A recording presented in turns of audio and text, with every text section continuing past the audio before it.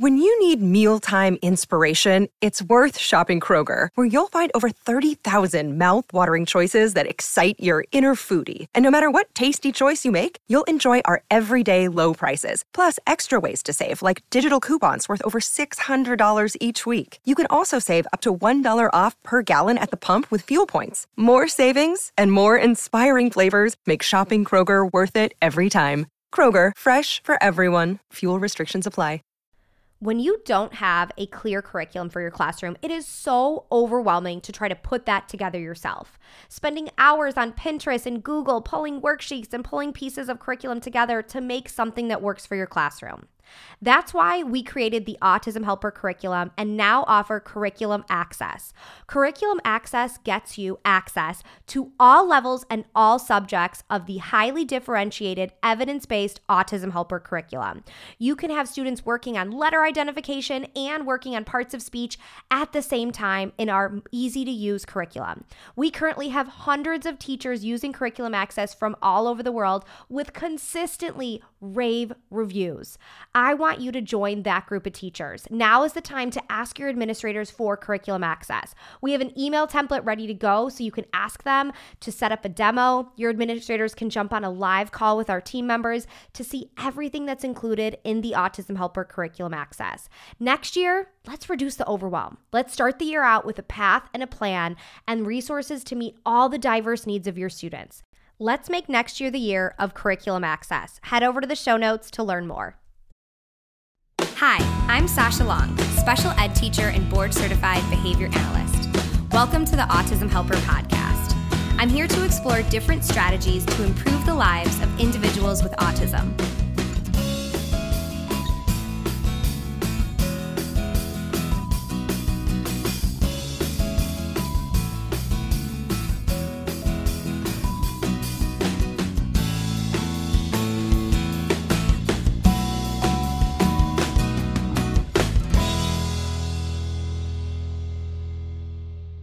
Step 4 of the classroom setup process is visuals. And this might not seem like something that needs its own step.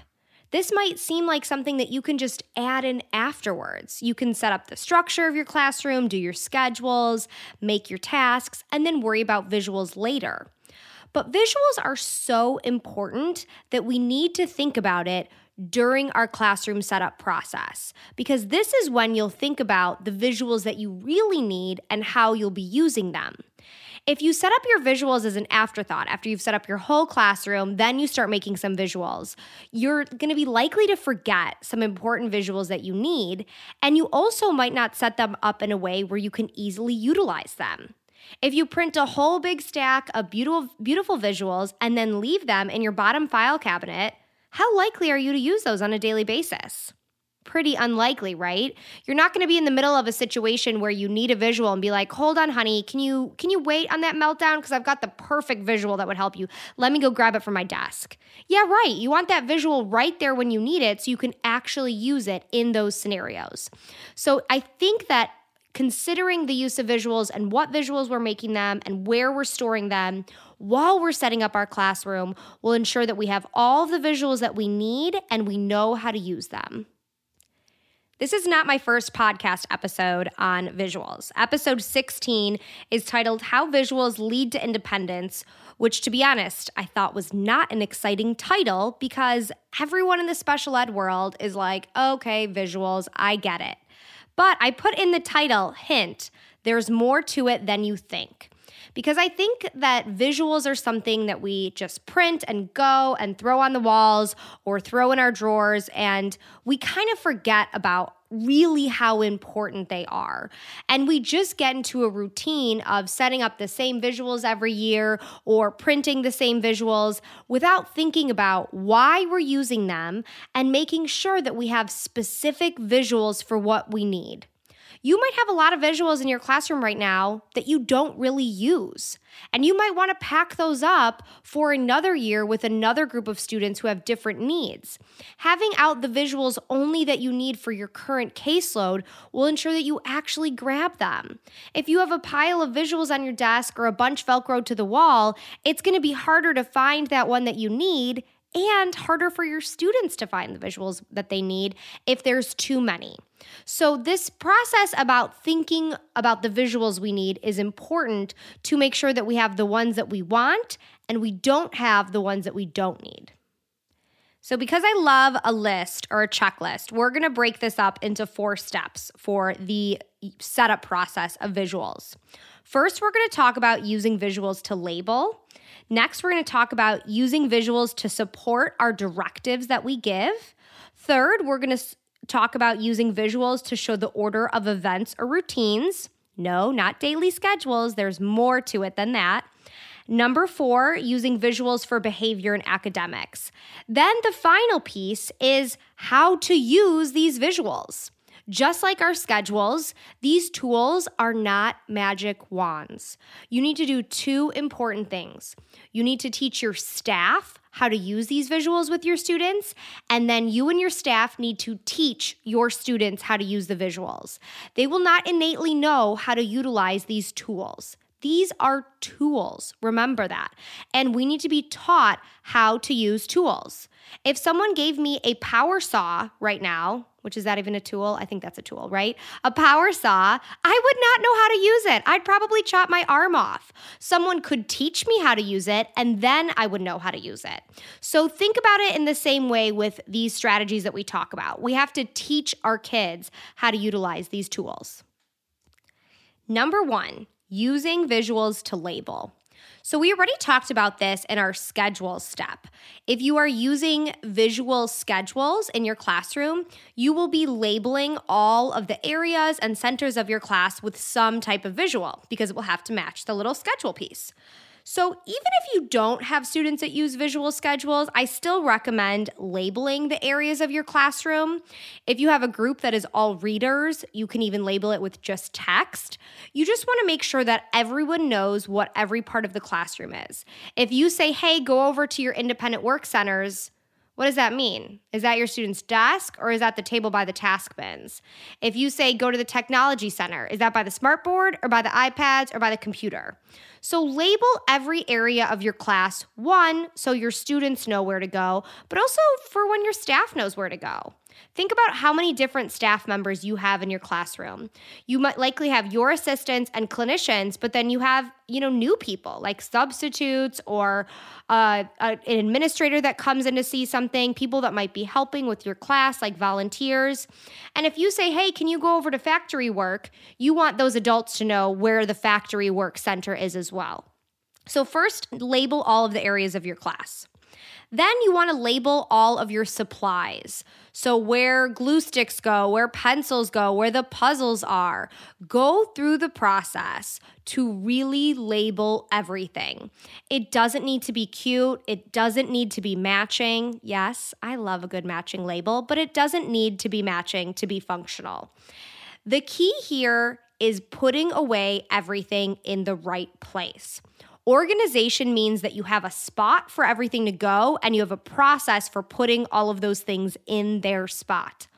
An organized classroom is essential for a successful classroom. And I don't mean that because it looks prettier, but I mean that because you can more easily find the things that you need when you need them. So you will be more likely to be successful because you can find your stuff. We also, as special ed teachers, tend to have a lot of stuff because we're teaching a lot of grade levels. We need the fraction worksheets and the color worksheets and the pronoun worksheets and the first grade sight words. We're all over the place with the range of needs of our students. So because we have way more stuff, we need to be way more meticulous about our organization systems. So take the time to put everything in a spot. Especially in the start of the year, this is the best time to do it. Make sure everything has a home and then label that home because you do not want to be staying at school till 8 o'clock at night, cleaning up your classroom every day. And you also don't want to be doing the quick and dirty cleanup that I like to call it. You know, like when you're having people over at your house and you're running late and all of a sudden you just start shoving stuff in closets and drawers so it looks nice on the outside, but if someone were to open up one of your drawers, it would be a hot mess in there. You don't want to fall into that trap either because you will have a huge, huge mess on your hands in a few short weeks or months. So you want to have a home for everything and then have everything able to go back in its home. Spending time labeling your supplies with a picture and a word or even just a word is great because it will teach your students to clean up, which cleanup is not a preschool skill. This is an essential life skill. Everyone needs to know how to put their stuff away. That's part of every job. That's part of living independently. That is an essential life skill. Find me a job where you don't have to put things away after you use them. Every job you have to do that. So really think about incorporating that into the days of your students, that after they use materials, they have to put them back. And also you want your staff to be able to put things away correctly. None of us, like I said, want to stay here till 7 or 8 o'clock at night just cleaning everything up. So make sure that your staff know how to put everything back. Clinicians that are coming in and out of your classroom know where materials go. And it will be a team effort. You won't be doing this on your own. The next thing that you want to label are your work tasks and activities. So like I just mentioned, we have a lot of stuff in our classroom, and we might have a really wide range of materials because our kids might be working on grade level concepts from preschool through 5th grade. So first off, put away the materials that you are not using right now. If you are blessed with a closet, fill up that closet. If not, buy those big, huge Tupperware bins and load up the materials that your current group does not need. If you don't have any kids that are working on multiplication right now, cool. Put those multiplication centers, activities, worksheets away. You want to be able to find the things you need when you need them. I know we have all been in this scenario that when you're packing up your classroom at the end of the year or you're unpacking your class in the start of the year, you find materials that you, 1, forgot you made, and 2, could have used and didn't. It's the most infuriating thing. You're like, oh my gosh, this worksheet or this file folder would have been perfect for Johnny, but I totally forgot I made it. Or even worse, you've recreated the same material because you didn't know you made it already. So first off, put away what you're not using. And then with the current set of materials that you have out, do the same thing as your supplies. Find a home for everything and then label all of those things. If you have adapted books, put easy adapted books, category adapted books, themed adapted books. If you have sets of worksheets, have a system, a filing system, a binder system, some way to find worksheets when you need them. Then you want to start labeling things with students' names. And I really, really recommend finding opportunities to label parts of your classrooms with students' names that are movable. And so what I mean by that is when we have students' names labeled on things, like let's say lockers or hooks, right? The first locker is Johnny's, the next is Alex's, the third is Allison's. We might think, oh, Johnny does know how to identify his name because he always goes to his locker. Well, guess what? If you were to switch up those name tags, he would start probably going to Alex's locker if that was the first one.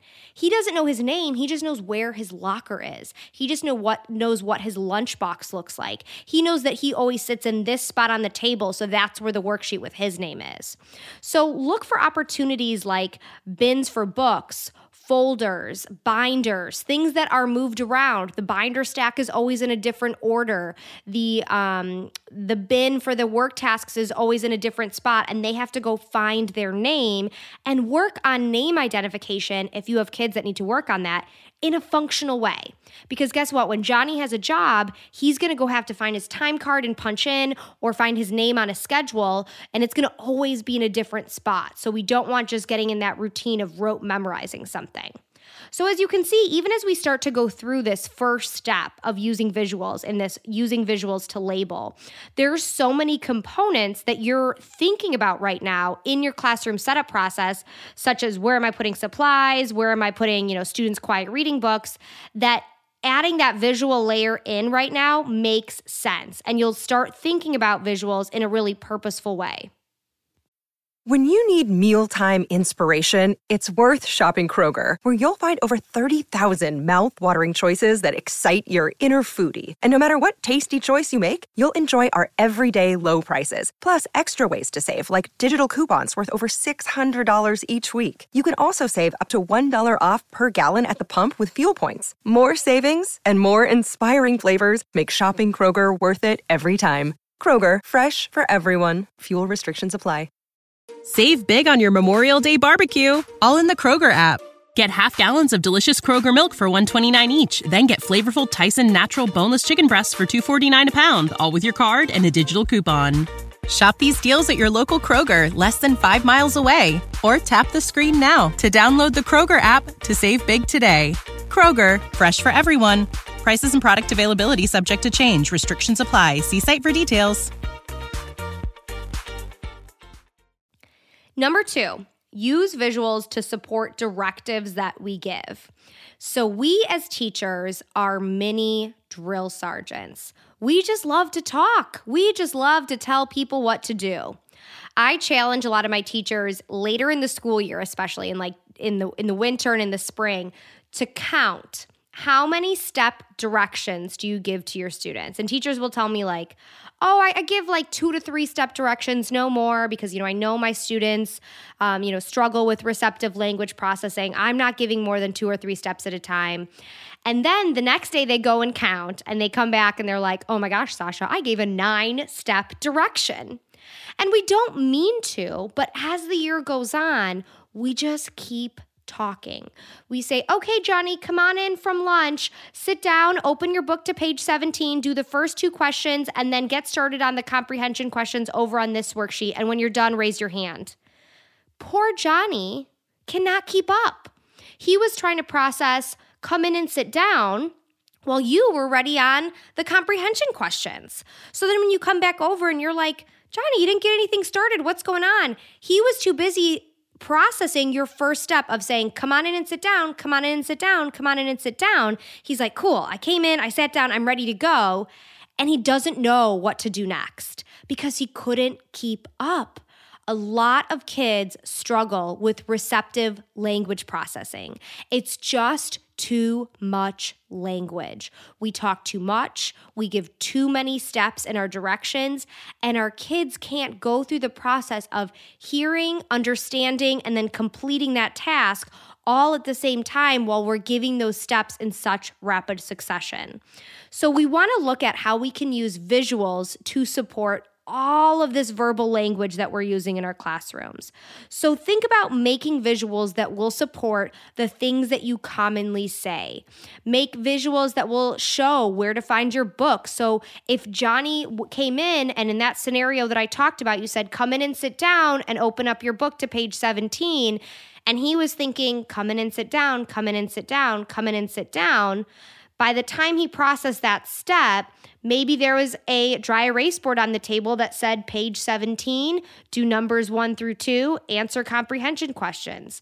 Text is a visual. That text right there is going to tell him what to do. You could pair that with actual pictures, clip art, things that you commonly need. So when you're going through your process of setting up the different parts of your room, think about what you will be saying in each area. When kids get on the computer, are you going to be telling them how to log in? If they are going to a certain, website that you use or certain software that you use, can you set up a screenshot visual task analysis of how to log in? So you don't need to say, hey, everyone, go to starfall.com, put your login, put your name, go to this page. Instead, can you create a mini step of visual pictures to show how to do that? So really start to think about that in every area of your classroom, how you can add these visuals in. I love having a set of visuals that for things that we commonly say that we carry around with us. You've probably seen this a lot on my website. A lot of teachers use those, but like a little mini 2x2 card that has common visuals of sit down, stand up, good job, wait a minute, things like that you can put on your lanyard, on your belt, on your clipboard. So when you're not in the classroom, you have access to those. When you're on the playground, when you're in the hallway, or even when you're in your classroom, you can just grab those right away of telling someone to stop or telling someone to wait. Instead of just relying on that verbal language, you can have the visual to back that up. Number 3, use visuals to show the order of events and routines. So I don't mean our daily schedules here. Step 2, we talked all about student schedules, but beyond just that overall daily schedule, there are so many embedded routines and mini sets of activities that will occur in a specific order that we want to make sure our kids can comprehend and complete as independently as possible. So I think of this category as mini schedules and mini sets of routines. So think about your school day. Think about something like the process of going to lunch. That might be a hard time for you and your students because there's a lot of specific activities and behaviors that have to occur in a specific order. When you say lunchtime, 2 minutes later, there is not pizza in people's mouths, right? There are certain steps you have to go through. You have to line up. You have to walk to the cafeteria. You have to wait in line at the cafeteria. You have to give your lunch request. You have to grab your tray. You have to walk with your tray to the table. Then you have to sit. Then you can eat pizza. There are specific steps that are required. And if we are only relying on our verbal language for all of those steps, it's no wonder that our kids are confused because that was a lot of steps in there. And that was a lot of language if I was just talking about how to do that.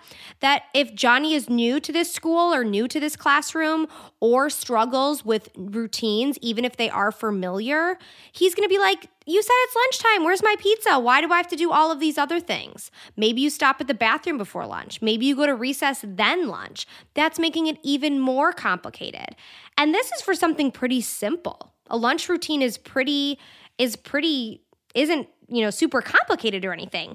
So think about things like that are more advanced, like circle time or your guided reading group. There's a lot of activities in those centers. I have sat through some amazing preschool, kindergarten, first grade circle times. Teachers cram in so many great activities, so many opportunities for engagement and learning. It's really amazing. But from a kid's perspective, they're thinking, oh my God, how many more songs are we doing? How much longer do I have to sit here? When is this over? I love adding in a mini schedule for circle time to show exactly which activities are coming, and then having even like our visual schedules that we talked about in step 2, removing each picture as we're done. I've set those up in a lot of gen ed rooms, and the response is always the same, which I absolutely love. The teacher will tell me, as we set it up for a child with autism that's included in the room who's struggling with the longer circle time, we set up that mini schedule, and the teacher later is like, oh my gosh, do you know that all of the kids loved the mini schedule? This helped everyone. This made our circle time so much better and more efficient and more effective. This was great. I was like, I know, that's why I told you to do this. These strategies aren't special ed voodoo. These are just great best practices that will help a lot of learners, things like visuals, things like schedules. So think about group work, hygiene, circle time, where you can add in those mini schedules. With your older students who have more language, get creative and get really used to making novel schedules from just a piece of paper or a dry erase board. So that meaning when we sit down with your group for guided reading, we're going to say, okay, today we're going to read 2 chapters in our Harry Potter book. Then we're going to do a worksheet, and then we're going to do 1 writing activity. Then we're going to have a little bit of free reading time at the end. So instead of just verbally listing that out, write it down as you're saying all of those steps. Because remember, text is a visual. And if your student in that Intermediate guided reading group can't keep up with all of that language. Now he's going to have that list to refer back to. And when I say these novel schedules, these ones that you just write down and make up, these are great because this is something that mom and dad can replicate at home. This is something that a future employer can do at a workplace. This is something that the next year's teacher can do there. So something that can work in a lot of scenarios. I also like lists within lists. So think about if you have a Saturday morning to yourself and you've got a ton of errands to get done. You likely have lists within your lists, right? Your list is probably like, okay, I'm going to go to the dry cleaners. I'm going to stop at the post office. I'm going to go to the grocery store. I'm going to go to Target, and then I'm going to go by my aunt's house. But you might also have a grocery list. You might also have a list of things you have to drop off and bring to your aunt's house. So think about adding those lists within lists for your learners too, especially your older guys. And learning to transition between these items in your mini schedule is key for your learners. So with your little guys, if you set up a mini schedule for playtime or for a reading group, having them start to transition alone and set up that next activity is great. That's why in independent work centers, I really always advocate having multiple tasks, and the goal is that students can switch between the tasks on their own. Part of the process of doing an independent work center on your own is finding the activity you have to do, setting up the activity, completing the activity, putting away the activity, and then finding the next one and repeating that whole process. It's not just about doing the activity, it's about the transition as well, which is going to lead to a lot of great life skills and opportunities for independence. The last layer of this mini schedule component is looking at special events. I am super passionate about using visuals and schedules for special events because these are times when our kids need the strategies that work for them more than ever. My first few years teaching, I was really into doing class parties. I loved it. I wanted to make holidays special for my class. But oh my God, those were some of my most dreaded teaching days. I knew it was going to be a hot mess. I knew it was going to be horrible. I would come home from work and eat ice cream for dinner. I was so frustrated because I was pulling away every strategy that my kids needed. We threw the schedule out the window. We didn't have visuals. We didn't have routine. We didn't have structure. And then I gave them a whole mess of candy. No wonder it was crazy. Once I started adding those components back in, everything got so much better. We had a schedule for the party. There were visuals. It was structured. It was routine, just like their school day. So for things like class parties, field trips, special events at school like a pep rally, rely on visuals, whether it's a written list or using Boardmaker or Google Images. Rely on these strategies even more heavily. Even if you think he doesn't need it, have it just in case, because these new scenarios and these new situations are going to be harder than a regular Tuesday. So we always need a little extra help when things are harder. Number 4, use visuals for behavior and academics. Often we think about visuals, we think about, making them for the things I've already talked about, labeling the class, having a set on your necklace or on your clipboard. But get a little bit more advanced now and start to think about how you will be using visuals for things like behavioral needs in your classroom, and then how you will be using visuals to teach academics. So when it comes to behavior, we first want to make sure we have great systems of reinforcement in our classrooms. So how are we showing our students that something awesome is coming? So what reinforcer they're getting and when they're getting it. So there's a lot of opportunities for differentiation and how this looks. This can be token boards, this can be first thens, this can be token economies, star charts, lots of options. But you want to look at the level of receptive language processing that your child has and make sure that if they struggle with processing verbal language, that you are using visuals to support all of this if-then contingency language you're giving them. So you are basically telling them, if you do this for me, then you will get this. So use visuals to support that. Have visual reinforcer menus for students to pick from, because remember, reinforcers are individual to each student. You cannot just pick what they want. So have a list of commonly preferred items, match those with visuals if students need them so they can select visuals. Another area that you want to make sure that you have visuals for is your classroom rules. So often we're telling our kids what they should and shouldn't be doing, but they don't know exactly what that means. So get specific. What are the expected choices? What are the unexpected choices? What are the good choices? What are the bad choices? I know sometimes the language of a bad choice is not desired in some schools or is not used in some classrooms. I obviously don't ever think telling a child that they are bad is a good idea, but I think that you can teach what a bad choice means.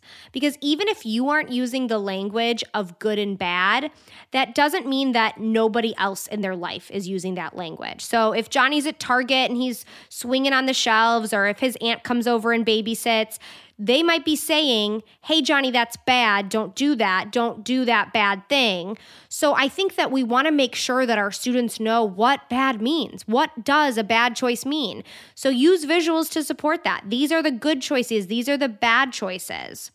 Use visuals for your replacement behaviors. I'm going to link a blog post about what a replacement behavior is, because if I start talking about that, I promise I won't stop.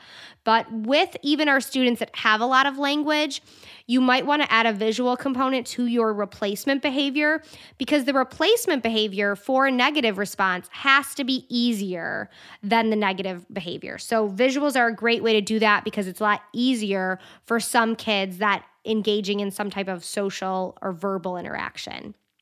So think about other ways to use visuals for behaviors, like asking for a break, or when there's an anticipated or unanticipated change coming in a routine. We want to make sure we really prepare our kids for these things, and visuals can really help do that. So the last part is for academics. So when we are teaching new skills, we want to be relying on this same strategy that works in all of these other areas of our students' day, using visuals. So look at things like anchor charts. I love using anchor charts. I love using anchor charts because students can use the anchor charts without us. To me, anchor charts are like low-tech Google. If you don't know the answer to something, you don't freak out. You just Google it. You look it up, and then you know the answer. That's what an anchor chart is. If Johnny doesn't know which letter is a vowel and which letter is a consonant, no problem. There's an anchor chart on the wall that says vowels and consonants, and he can reference that without needing us. Our job is to lose our jobs, and Johnny can now accomplish this activity without an adult, which is so amazing, going to lead to so much independence. So really rely on anchor charts, rely on visual task analysis, or something that will break down the steps or the directions of an activity. For more complex things like multi-digit math problems or writing a narrative, give examples. Examples will show how to accomplish that task. That, hey, for your narrative, we need 5 paragraphs.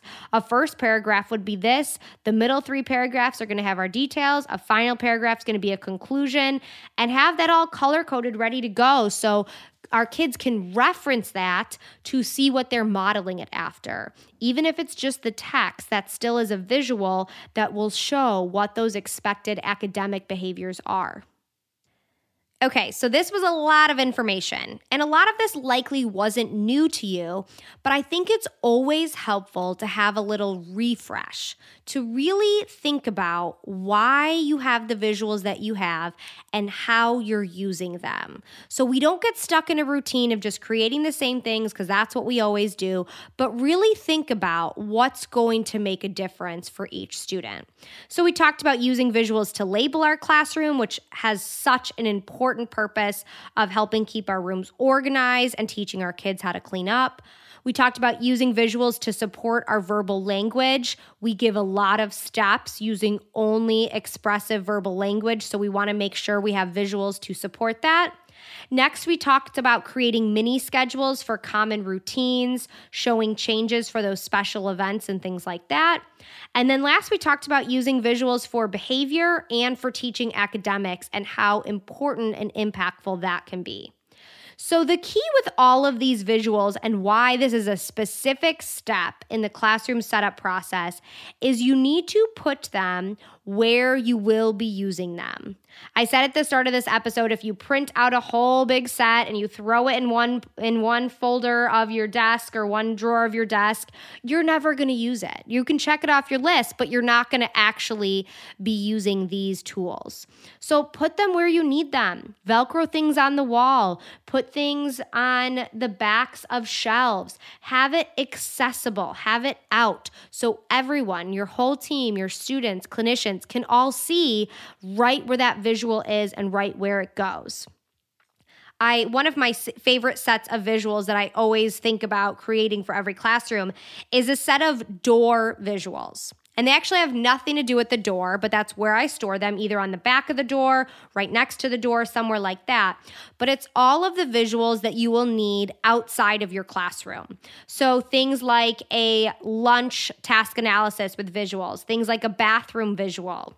If Johnny has to go to the bathroom really bad, like he drank a huge Gatorade on the way to school and he's got to go to the bathroom really bad, and his textbook is way at the other side of the classroom that has the bathroom visual, but he's really got to go.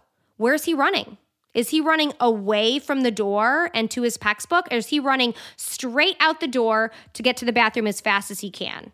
He's running straight out the door. And when kids run out the door of a classroom, in general, people freak out. So you better believe he's going to have a whole herd of people following him. But if there was a bathroom visual Velcroed right next to the door, as he's running to the door thinking, I got to go to the bathroom, he can grab that bathroom visual, hand it to a staff member, and he can go quickly. So think about everything you're going to need outside of your classroom. If you're struggling having your paraprofessionals take data in inclusion classes or in specials classes, well, once they have their group nicely lined up, they're not going to be like, oh, okay, hold on, guys, real quick, stand here real nice. I'm going to go back over to the teacher desk and grab the data sheet. Yeah, right. Where would those kids be? They would be like on the playground or in the hallway, God knows where. But if the data sheet was Velcroed right next to the door, they could grab it and go, and everything's ready to go. So really think about that. Having those visuals that you use commonly on a necklace, on a clipboard, or on a lanyard that you keep with you is great because you'll always have access to them. The key is ease of use. You want to have it right away. Then you need to teach your team about visuals. So whether your team has been with you for years and years or whether they are brand new to special ed, teach them that these visuals are a tool.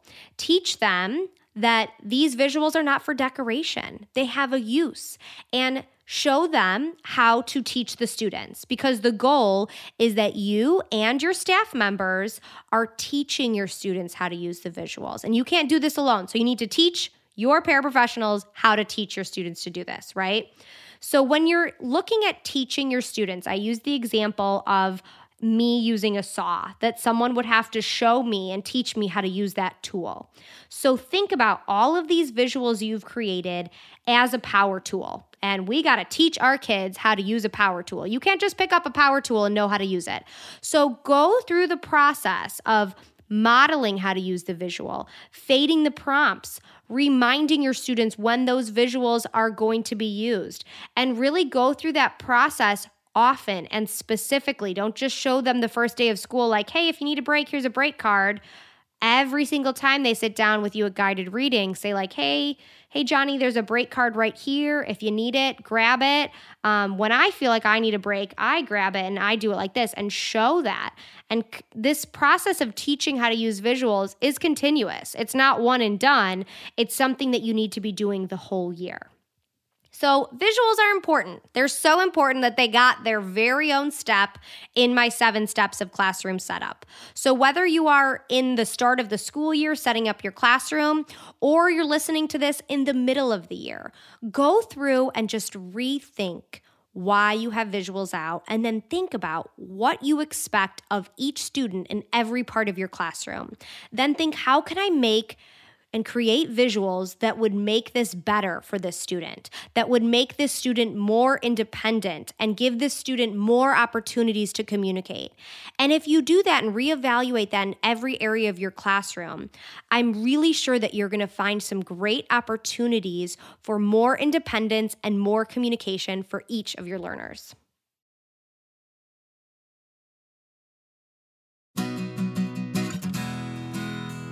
Did you know that 2 out of 3 teachers turn to Teachers Pay Teachers for educational resources? As a seller on TPT, this makes me so excited. I love seeing educators turn to other educators for support in their classrooms. There are so many great resources on Teachers Pay Teachers, and this could be made even better if we could involve school budgets in this process. Enter TPT for Schools. TPT for Schools makes it easy for administrators and teachers to collaborate when making curricular decisions. TPT helps you set up a way of using school funds for these resources. This is a new program, and there's already over 5,000 schools registered. In the special ed world, this is even more important because we don't have that many resources, and the resources that are provided for us might not be so appropriate for our class. To learn more about TPT for Schools, visit schools.teacherspayteachers.com. Thanks for listening to the Autism Helper podcast. If you liked what you heard and want to hear more, hit subscribe. It would mean a lot to me if you left some feedback. Whether I'm working one-on-one with a student, doing a podcast like this one, or presenting for a PD, my goal is always to provide as much value as I can. So your feedback really helps me make sure I'm doing just that. If you have other topics you'd like me to cover, leave in the feedback or message me on social media.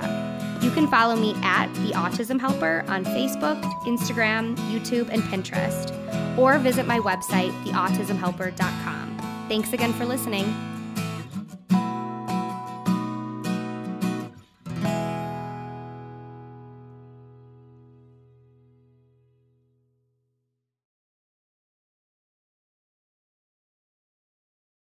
When you need mealtime inspiration, it's worth shopping Kroger, where you'll find over 30,000 mouth-watering choices that excite your inner foodie. And no matter what tasty choice you make, you'll enjoy our everyday low prices, plus extra ways to save, like digital coupons worth over $600 each week. You can also save up to $1 off per gallon at the pump with fuel points. More savings and more inspiring flavors make shopping Kroger worth it every time. Kroger, fresh for everyone. Fuel restrictions apply. Having the right resources for your classroom is essential to making sure your classroom is running smoothly. At the Autism Helper Shop, we have all of the resources you need to make sure you have the behavior, communication, and curriculum supports for your students.